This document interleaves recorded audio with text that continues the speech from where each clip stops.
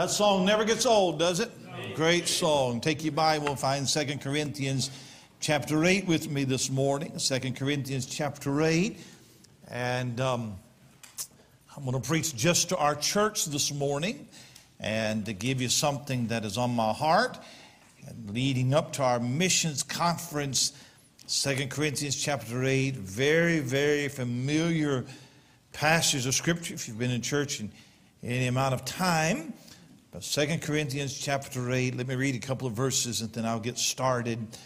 Moreover, brethren, we do you to wit of the grace of God bestowed on the churches of Macedonia, how that in a great trial of affliction the abundance of their joy and their deep poverty abounded unto the riches of their liberality.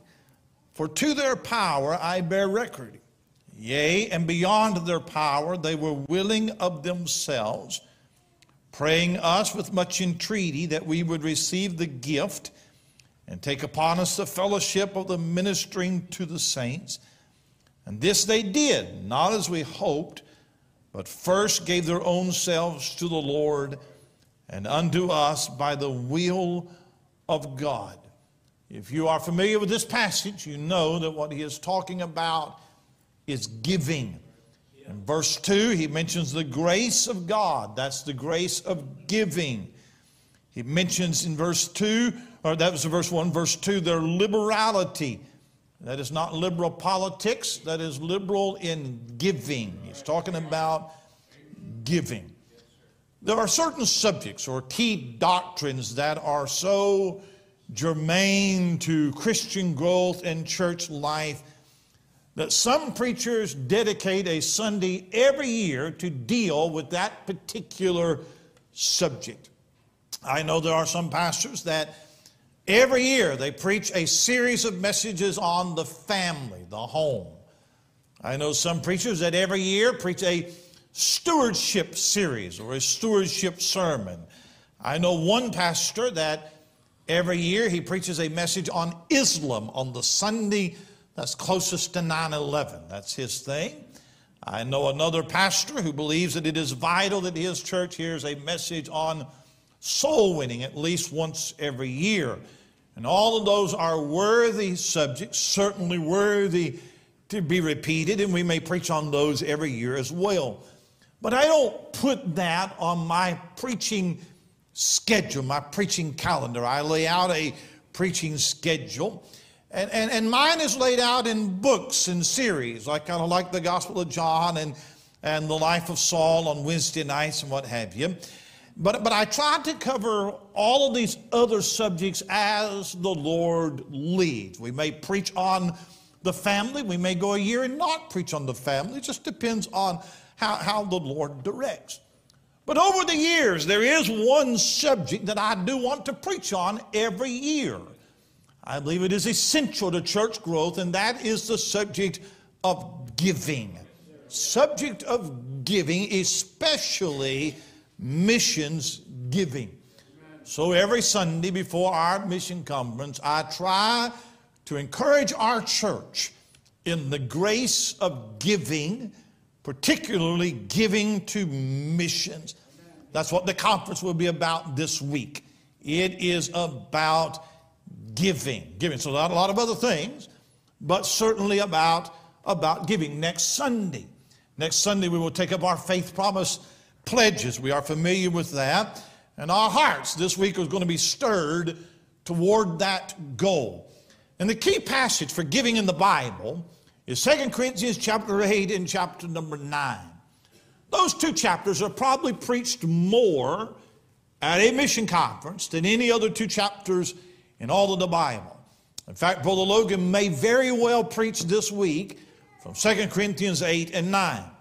Brother Farley was here back in May, preached 3 nights, and preached all 3 nights from 2 Corinthians chapter number 8. I have preached this passage probably more than any other passage that I have preached in all of the Bible.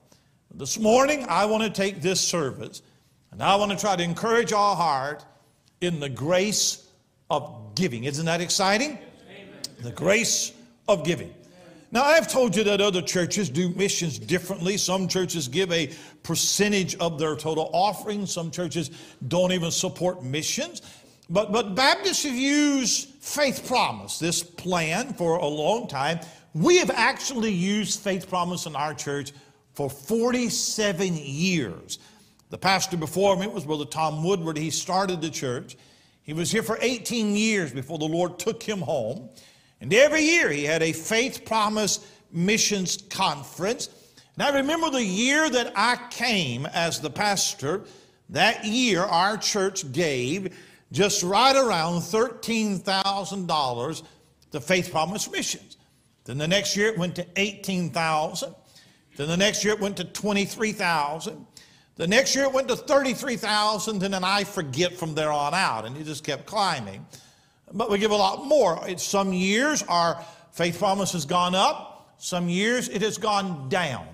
2 years ago it went way up. Last year it went down. I'm praying this year that it goes back up. That's what I'm praying for.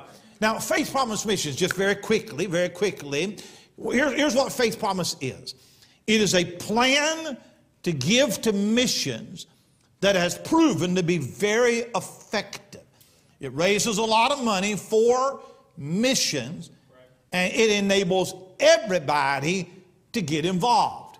Every member determines how the Lord would have you to give to missions every week, and by faith, you make that commitment. Now, there's three parts to Faith Promise Missions. First, there is obviously faith. You are going to pray, and you're going to ask the Lord to put a figure on your heart for missions giving, not your tithe, but for missions giving. It is a voluntary free will offering between you and the Lord.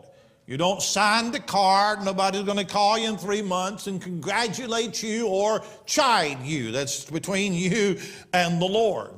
And some people, they look at their budget and they determine how much that they are able to give.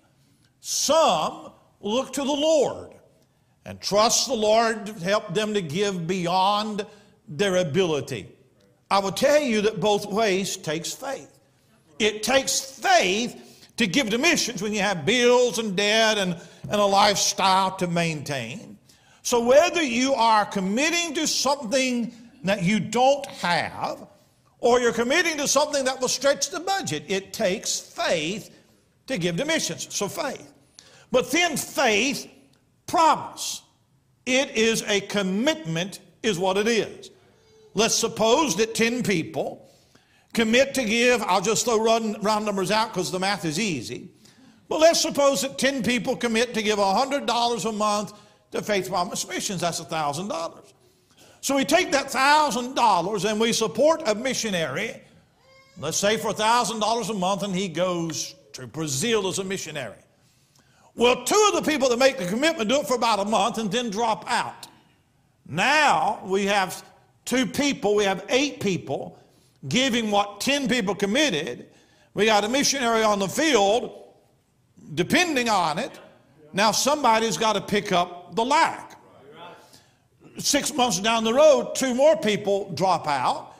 Now you got 6 people giving what 10 people committed, and they've got to pick up the slack, or the missionary on the field is going to have to live on less than what he went to the field on. You see how that works? And so that's the reason why it's a very important thing.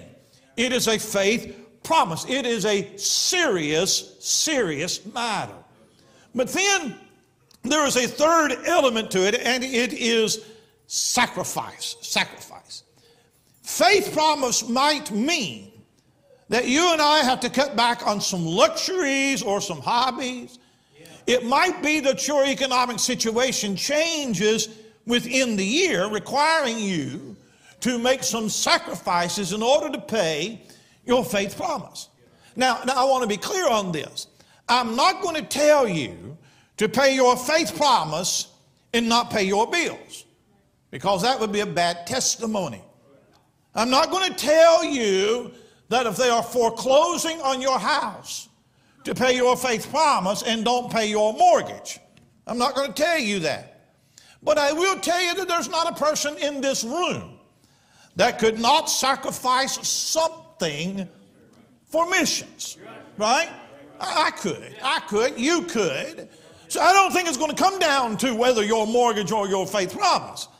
It might come down to lifestyle choice and faith promise, but it requires a sacrifice. Now I know what somebody thinks. Well, preacher, chapter and verse. Where is faith promise in the Bible? Well, the phrase faith promise is not in the Bible. By the word, grandpa and grandma is not in the Bible either. Nor is Trinity in the Bible either. But all of those things are in the Bible, all right? So the phrase faith promise is not in the Bible. So it is not a system that we have to do. But I will tell you that missions is in the Bible. I will tell you that giving is in the Bible. Faith is in the Bible. Sacrifice is in the Bible. So it doesn't matter how we send the gospel to the world as long as we are doing it. This is the method that we employ in the obedience of the Great Commission. Now, 2 Corinthians chapter 8 and chapter 9 is a section on giving. Here's what's happening. A year before, Paul, the apostle, had been in Corinth, and he shared with them a burden about the poor saints in the church at Jerusalem. We'll talk about that in a minute. The church of Jerusalem had come under heavy persecution, and the saints in that congregation were suffering. Well, the church at Corinth got under a burden for their brothers and sisters in another church, and they committed to give an offering to help them. Well, some churches in Macedonia, another region, heard about what the church at Corinth was going to do, and they said, we want to get in on that offering too. We want to give as well. So, inspired by what the Corinthians were going to do, the churches of Macedonia gave. And then the Corinthians didn't follow through. They didn't give their offering. So now Paul is sending Timothy through the churches to collect that offering. And he writes a letter to the church of Corinth, gives it to Timothy, says, give it to this church. And in the letter, he exhorts them, you made a commitment. You said you're going to give an offering. Other churches have given. Now you need to step up to the plate and you need to follow up on what you have committed. Now, again, it's not setting a method of giving. And in 2 Corinthians 8, it is not giving to a missionary. It is giving to poor saints. But here's what I want you to see this morning. That all of the attitudes that a church must have in order to be a giving church is in this passage. There's no better passage in all the Bible to teach us not about the economics of giving, but the heart of giving. Now, church, listen to me.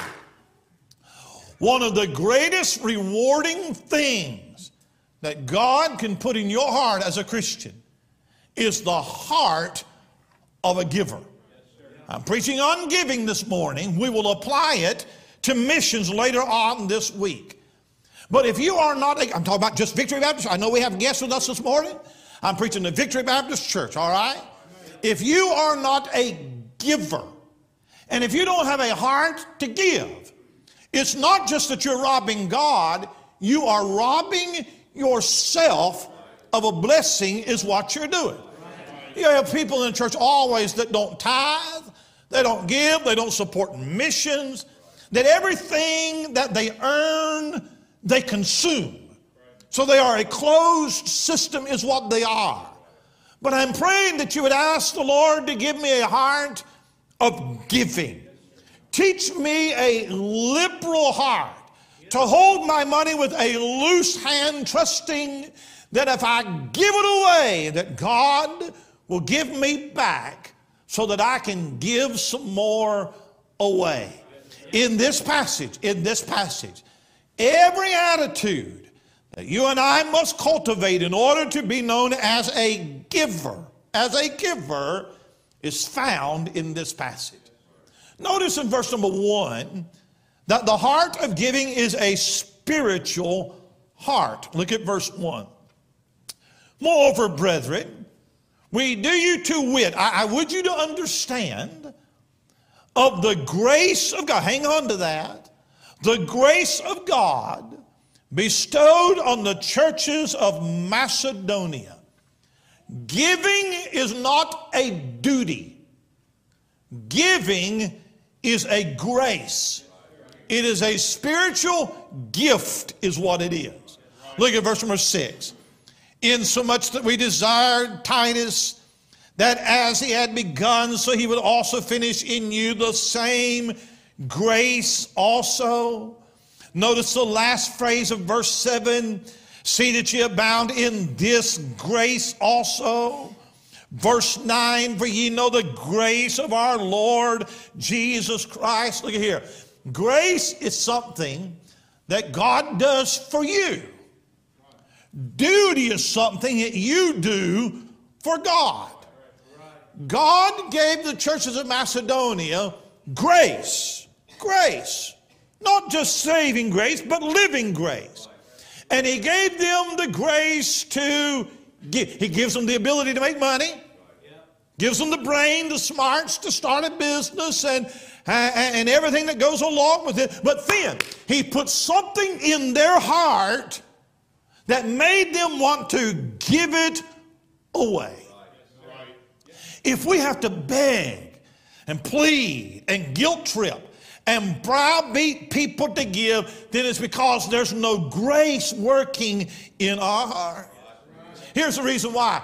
It is not natural for you and I to be givers. All men are selfish by nature. So we have to learn to be givers. You don't have to teach your child to be selfish. He already is. We have to teach our children to be kind and giving and compassionate. Share with your sister. They're not naturally born givers. They're selfish is what they are. That's all of us. That's all of us. If suppose this morning that I said at the end of the service, we are giving $1,000 to everybody here. Now, we're not. Wildly hypothetical situation that is not going to happen. But suppose I said, we are giving everybody $1,000 this morning right after the service. Well, you'd be thinking all morning about the whole service, about what you're going to do with that $1,000. Huh? I'm going to pay a bill, or I'm going to buy a toy, or I'm going to put it in savings, or what am I going to do with this money? For me. Right? You're already thinking about it. Huh? What would I do with that $1,000? Because our first impulse, it's me. My first impulse is, what can I do with this money for me? Now, we may squelch that. We may quench that and see somebody else with a need and give that money away. But my first thought, my natural impulse is to think of me first. And I say to you this morning that if we are going to be givers, it will take the grace of God, because that is not natural. The grace of God was bestowed in their hearts, and it taught them to give. And you know that it is the grace of God when the giving becomes supernatural and it automatically overrides the natural impulse of your heart. When your first thought becomes, how could I use that $1,000 to help somebody else? That's supernatural. Now the grace of God is working. I have needs. I got bills. I got just like you. But I wonder how I could use this to help somebody else. When somebody rises up with a need, how could I help meet that need? Huh? When you say, I am excited about Mission Conference. I can't wait for it to get here. Man, when they pass the plate, they never do here, but when they pass the plate, I like that, huh? I don't get offended or upset or tight over preaching on giving. I hope I can give more. That's the grace of God operating in your life. I know that when a preacher preaches on giving, there are some church members that just love it. They say, man, it's going to be good. Bring it on. Bring it on. Come on, man. Let's do a series on giving. I know other church members just zoned you out. Done. The difference is, do you see, the difference is the grace of God. Look what he says in verse 1. We do you to wit of the grace of God bestowed on the churches of Macedonia. Giving is a grace, and giving is to be done in a place. Giving is a church thing. God has an agency through which he wants missions giving done, and it is the local New Testament church. So make no bones about saying that God wants you to be part of a local church where you tithe and you give your missions and you partner with other members, and that's used to finance the work of the Lord. The heart of giving is a spiritual heart, a heart full of grace. But then secondly, the heart of giving is a resilient heart. Look at verse 2. How that in a great trial of affliction, an abundance of their joy and their deep poverty abounded unto the riches of their liberality. Now, if you don't have the heart of a giver, then what you have are objections. Preacher, have you ever heard about Biden economics? Have you seen inflation? I've seen inflation. Several years ago, I used to go to Milton Bakery quite often. Dozen donut holes and chocolate milk. And if you go about 4:30 in the morning, they're really hot. And that's when I'd always go. And when I started, it was $3.20. 20 cents. The last time I went, it was $7.40. So I quit. God helped me. I quit. That's called inflation. Have you heard about inflation? Have you heard about the recession? If you knew how many bills that I really have, huh?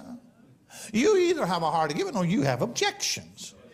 Now, this church in Macedonia had legitimate objections.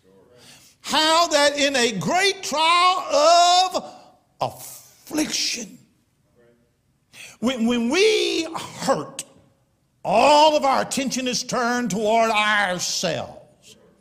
But this church had so much grace that even in their own suffering, they were thinking about the suffering of somebody else while they were dealing with their own troubles.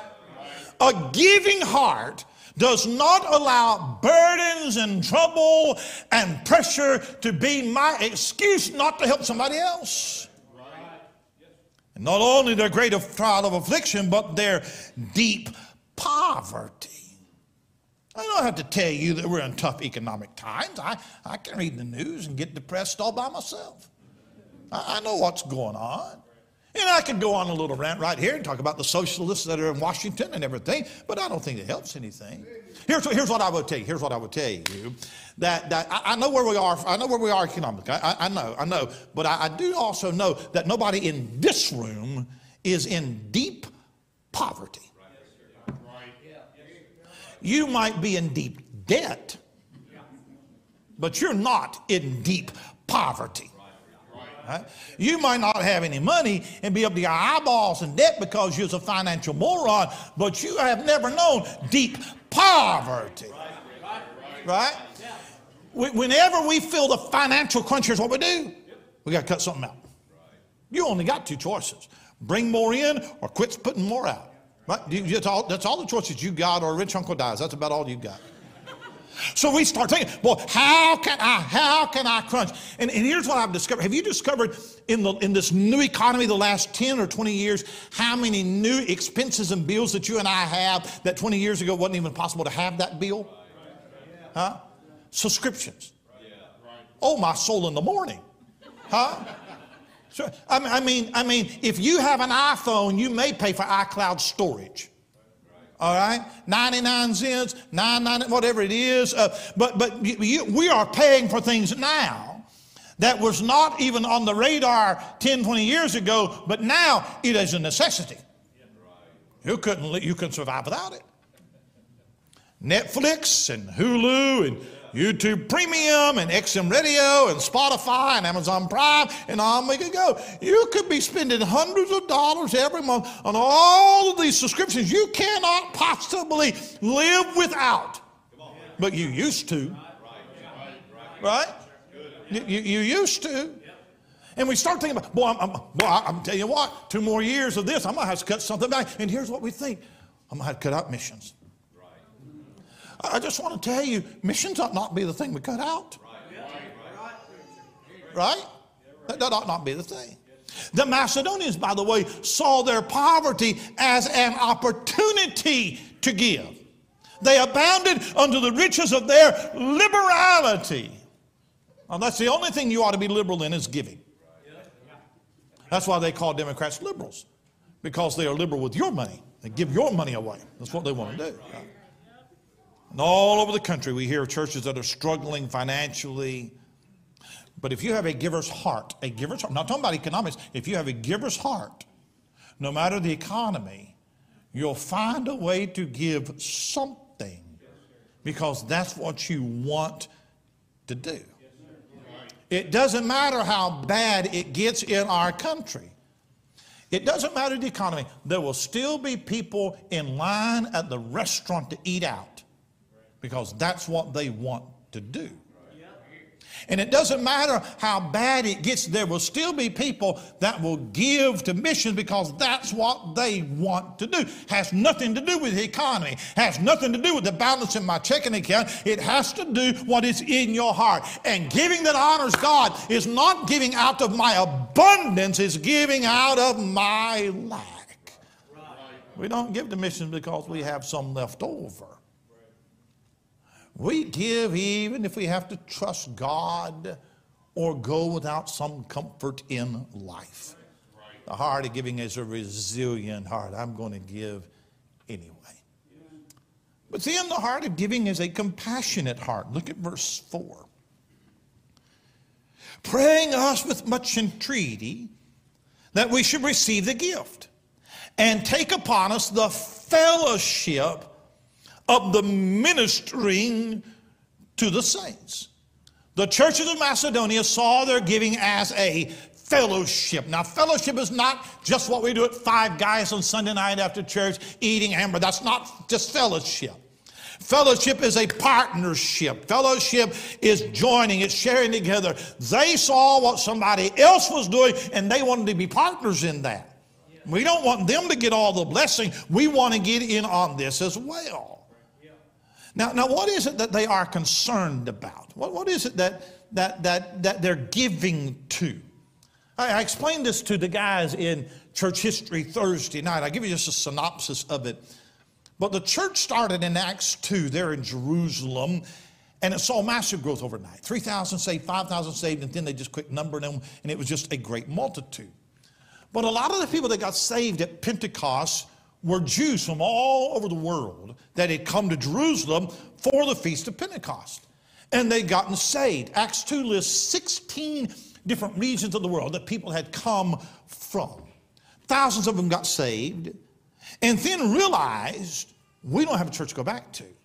We go back to Egypt, we go back to all of these different places. There are no churches. The only church in existence at that time was the church at Jerusalem. There's no fellowship, there's no church, there's no Bible studies to go to, and so a lot of them just stayed. Now you got thousands of people in Jerusalem, no livelihood, no jobs, no money, and it puts a financial strain on those that are there.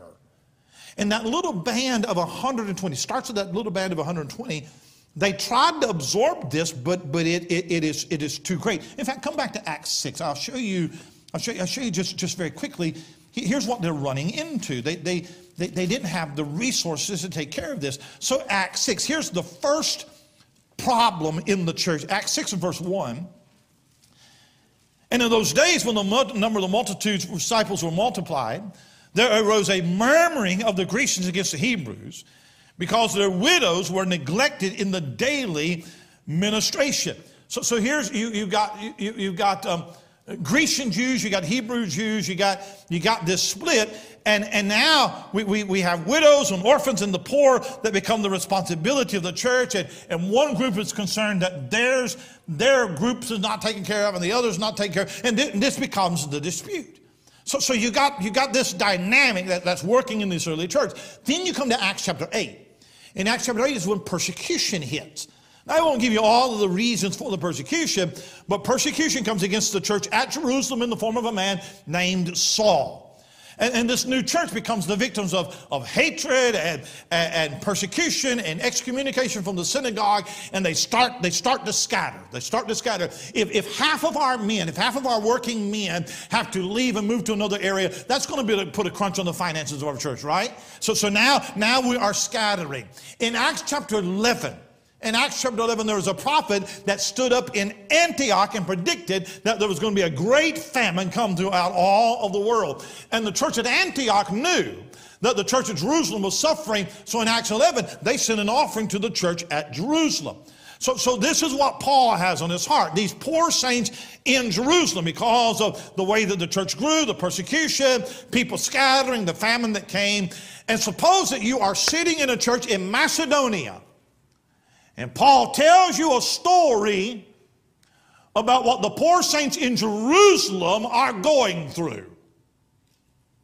And here's what you think. Not my problem. I don't have no kinfolk in Jerusalem. All my family's over here. Maybe they should have planned a little bit more. I mean, everybody knows a famine might come. You ought to just do a little saving for yourself. I have my own problems. Why should that be my concern? I don't know those people. It's not going to bother me any at all if they're poor. It's not my responsibility for every poor person that I hear about. Besides, people pour mouth all the time. You don't know what's true and what's not true. You got to verify that. And if that is our attitude, then we will never be givers. This week you will hear works in Nepal and Dominican Republic and Uganda and a lot of other places. And here's what we could say. Not my problem. I don't know anybody in Uganda. What if the people in Nepal need something? What's that got to do with me? I got kids to feed. I got bills to pay. It's not my responsibility to preach the gospel to the world. Oh, yes, it is.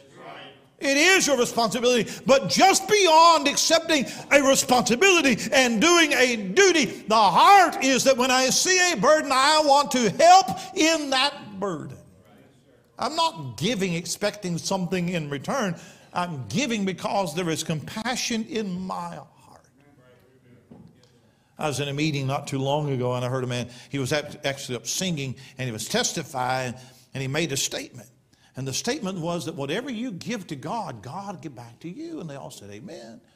And he was testifying about how God had given him a car, and God had given him a motorcycle, and God had given him this, and God had given him that. And he was testifying the goodness of God. And the reason why God had given him all these things was because he was giving. He was giving. He was a giver, a tithe, whatever, okay? And then he kind of went from a testimony to kind of like a little bit of rebuke. Why ain't God give you a new car? Why ain't God give you a motorcycle? Maybe because you're not giving. And so it became a little rebuke. And then made the statement that whatever you give to God, God will give back to you. You give God money, God give you money back. You give God a car, give somebody a car, God give you a car back. Well, that's horrible theology. You talk about guilt-tripping people into giving. How about this? How about you give and don't expect anything back? How about giving for the sake of giving? How about giving not because I need something, but giving because I've already been given so much? How about giving because I see there's a need? I have the ability to meet that need, and God puts it in my heart just to give. I hope you understand. The church is not trying to get your money. That's what we're trying to do. What we're trying to do is to get God to open our hearts and learn something about the Christian life that will bless us in more ways than just money.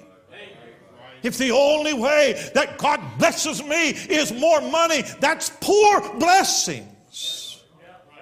Oh, God blesses in a whole lot more ways than just money. I had 6 of the loudest, the loudest grandkids at my house last night. They can wake the dead, and they are so expensive. Oh, my soul, oh, my soul. But oh, what a blessing they are. God blesses in much more ways than just money. I know that you could listen to this for 2 hours, but I can't preach it for 2 hours. Let me hurry. The heart of giving. The heart of giving is a worshiping heart. Come back to 2 Corinthians 8. Look at verse number 8. I speak not by commandment, but by occasion of the forwardness of others, and approve the sincerity of your love. For you know the grace of our Lord Jesus Christ, that though he was rich, yet for your sakes he became poor, that ye through his poverty might be rich. Now 2 Corinthians 8 and 9 is a very practical section. It's not doctrinal, it's practical.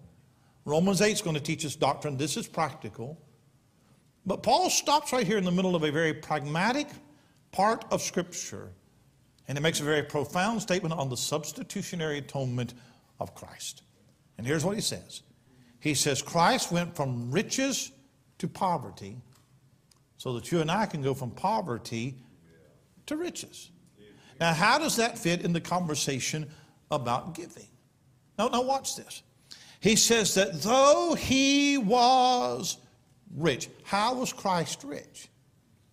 Well, obviously, he owns the cattle on 1,000 hills and the hills and the taters under the hills. But that's not what he's talking about. It's not talking about how much gold and worldly goods that Christ has. The riches of Christ that it's talking about in that passage is his eternal glory as the second person of the Godhead, eternal Christ, equal with the Father, one with the Spirit. That's what he was. Though he was rich, yet he became poor. There was a Catholic, one of the original Catholics, Augustine, said that the poverty of Christ's life was a grace that you and I should emulate. So Christ was poor economically, so you and I should seek to be poor economically as well. Good for him. That's not what that verse is saying. It's not saying that Christ took on a vow of poverty. It's not saying that we ought to be poor like Christ was economic. It has nothing to do with how much money that he had. Here's what it's saying. He did not provide for our atonement by economic poverty. All right?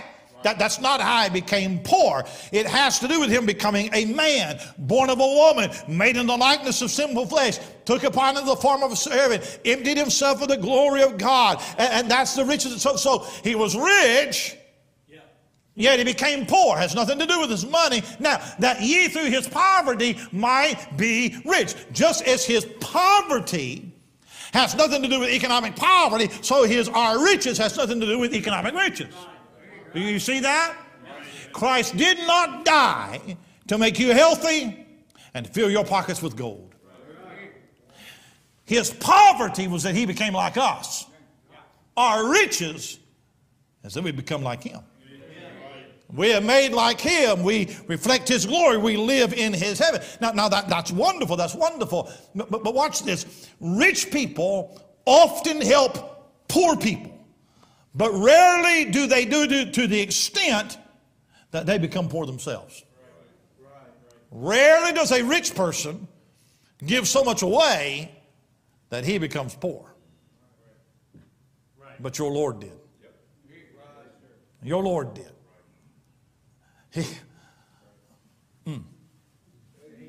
He became poor that we might be rich. Now what's the point? Well, the point is in verse number 8.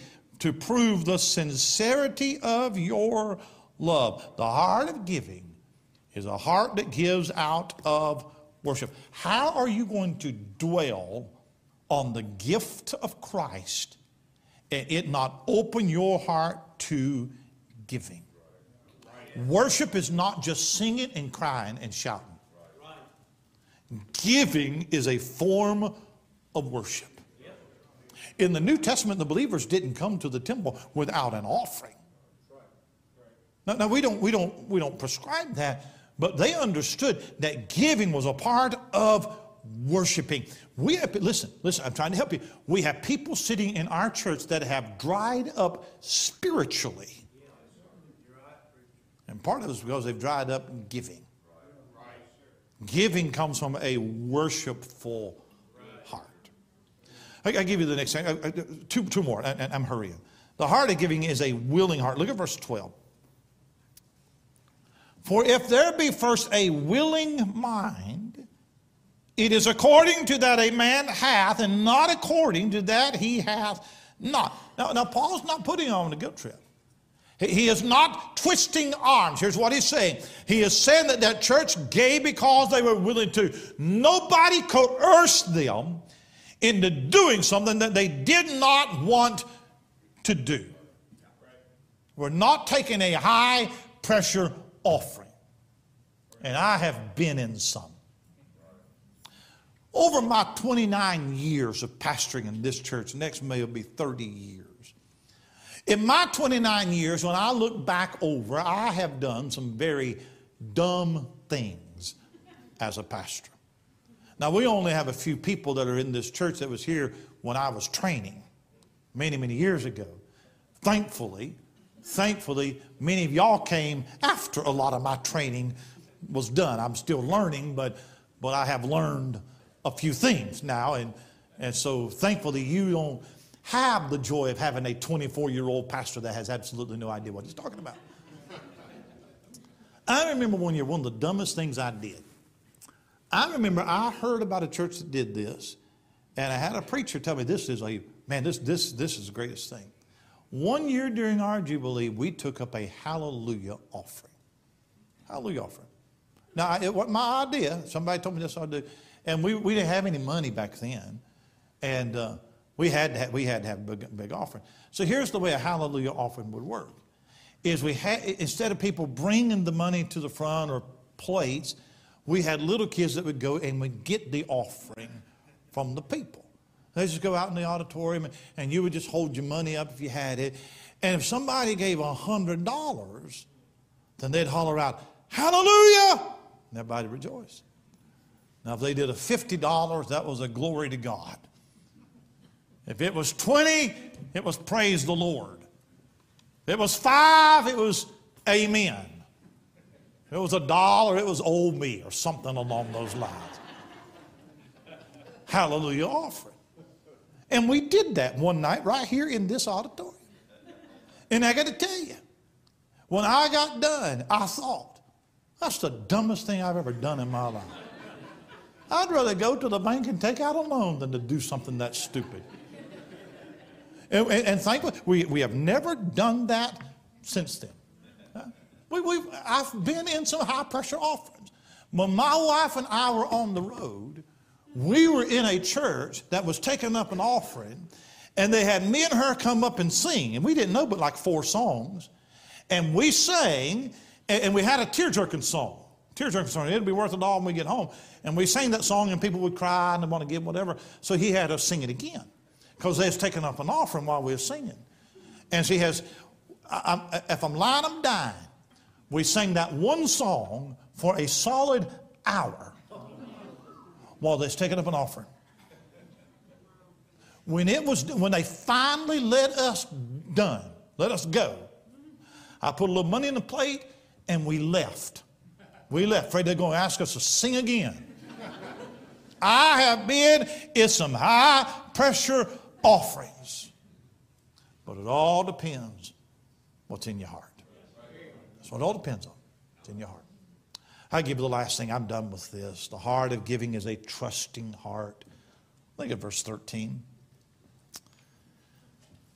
For I would not that other men be eased and ye burdened, but by an equality, that now at this time your abundance may be a supply for their want, that their abundance also may be a supply for your want, that there may be equality. Now, some commentators take that passage and they use that as a justification for communism. Could Paul be saying that he wants every Christian to be on the same economic status as everybody else? And I don't believe that's what Paul is saying. I don't believe that Paul is saying that everybody needs the same, drive the same model car and live in the same size house and have the same amount of money in their bank account. It is not a wealth distribution plan. That's not what he's talking about. Here's what he's saying. He's saying that when you have an abundance, then you help supply those who are in want. Because there may come a day when you are the one in want, and somebody else is going to supply you. Sometimes you're on the giving end, and sometimes you are on the receiving end. The equality is not that everybody has the same amount. The equality is not that everybody's expected to give the same amount. The equality is that sometimes it's your turn to give, and sometimes it is your turn to get.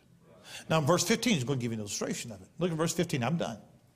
As it is written, he that had gathered much had nothing over. He that had gathered little had no luck. Look, here's what he's talking about. He's talking about manna in the wilderness. When manna fell every day in that wilderness, they all were to go out and they were to gather 1 omer of manna. 1 omer. But when you go out into the field and you gather that manna in that basket, you're kind of guessing as to how much is the right amount. So sometimes you would go back to the house after you've gathered manna that morning to discover that you have actually gathered a little bit more than you needed. But somebody else didn't gather quite enough. Well, you didn't hoard it. You shared it with your neighbor that didn't get quite enough. And who knows, tomorrow it might be he gets more than he needs and you lack just a little bit. So he shares with you. That's the illustration. Sometimes you have abundance and you give. Sometimes somebody has to help you. Here's the principle.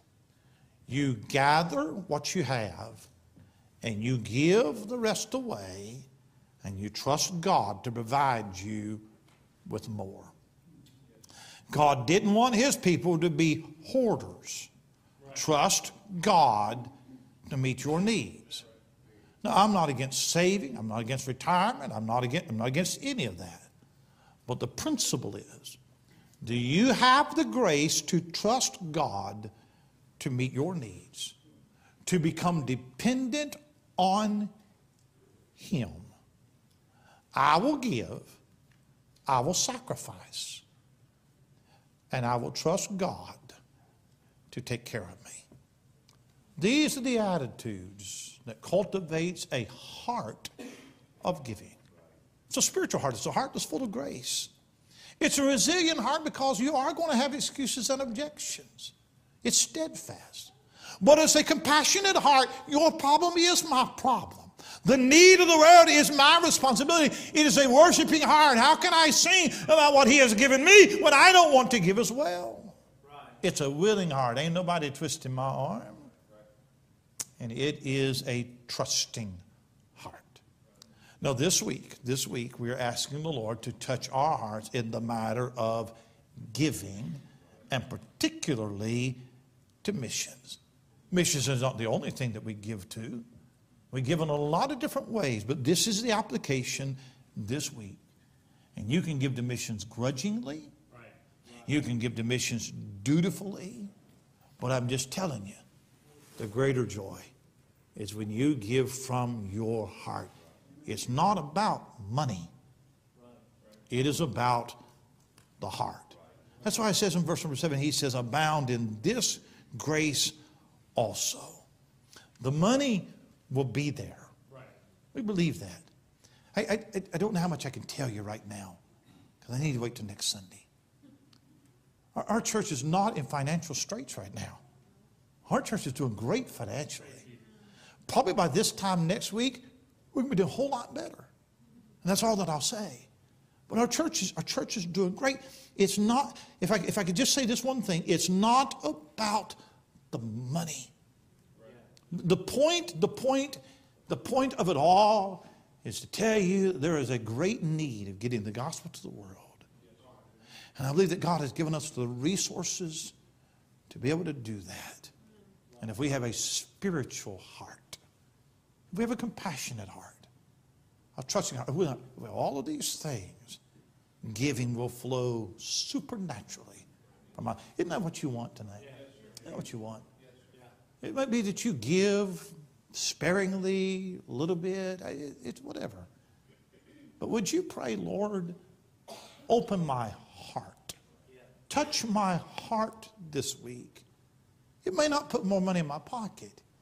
It may not give me more ability to give. That's up to the Lord. But in my heart, would you let me be a giver?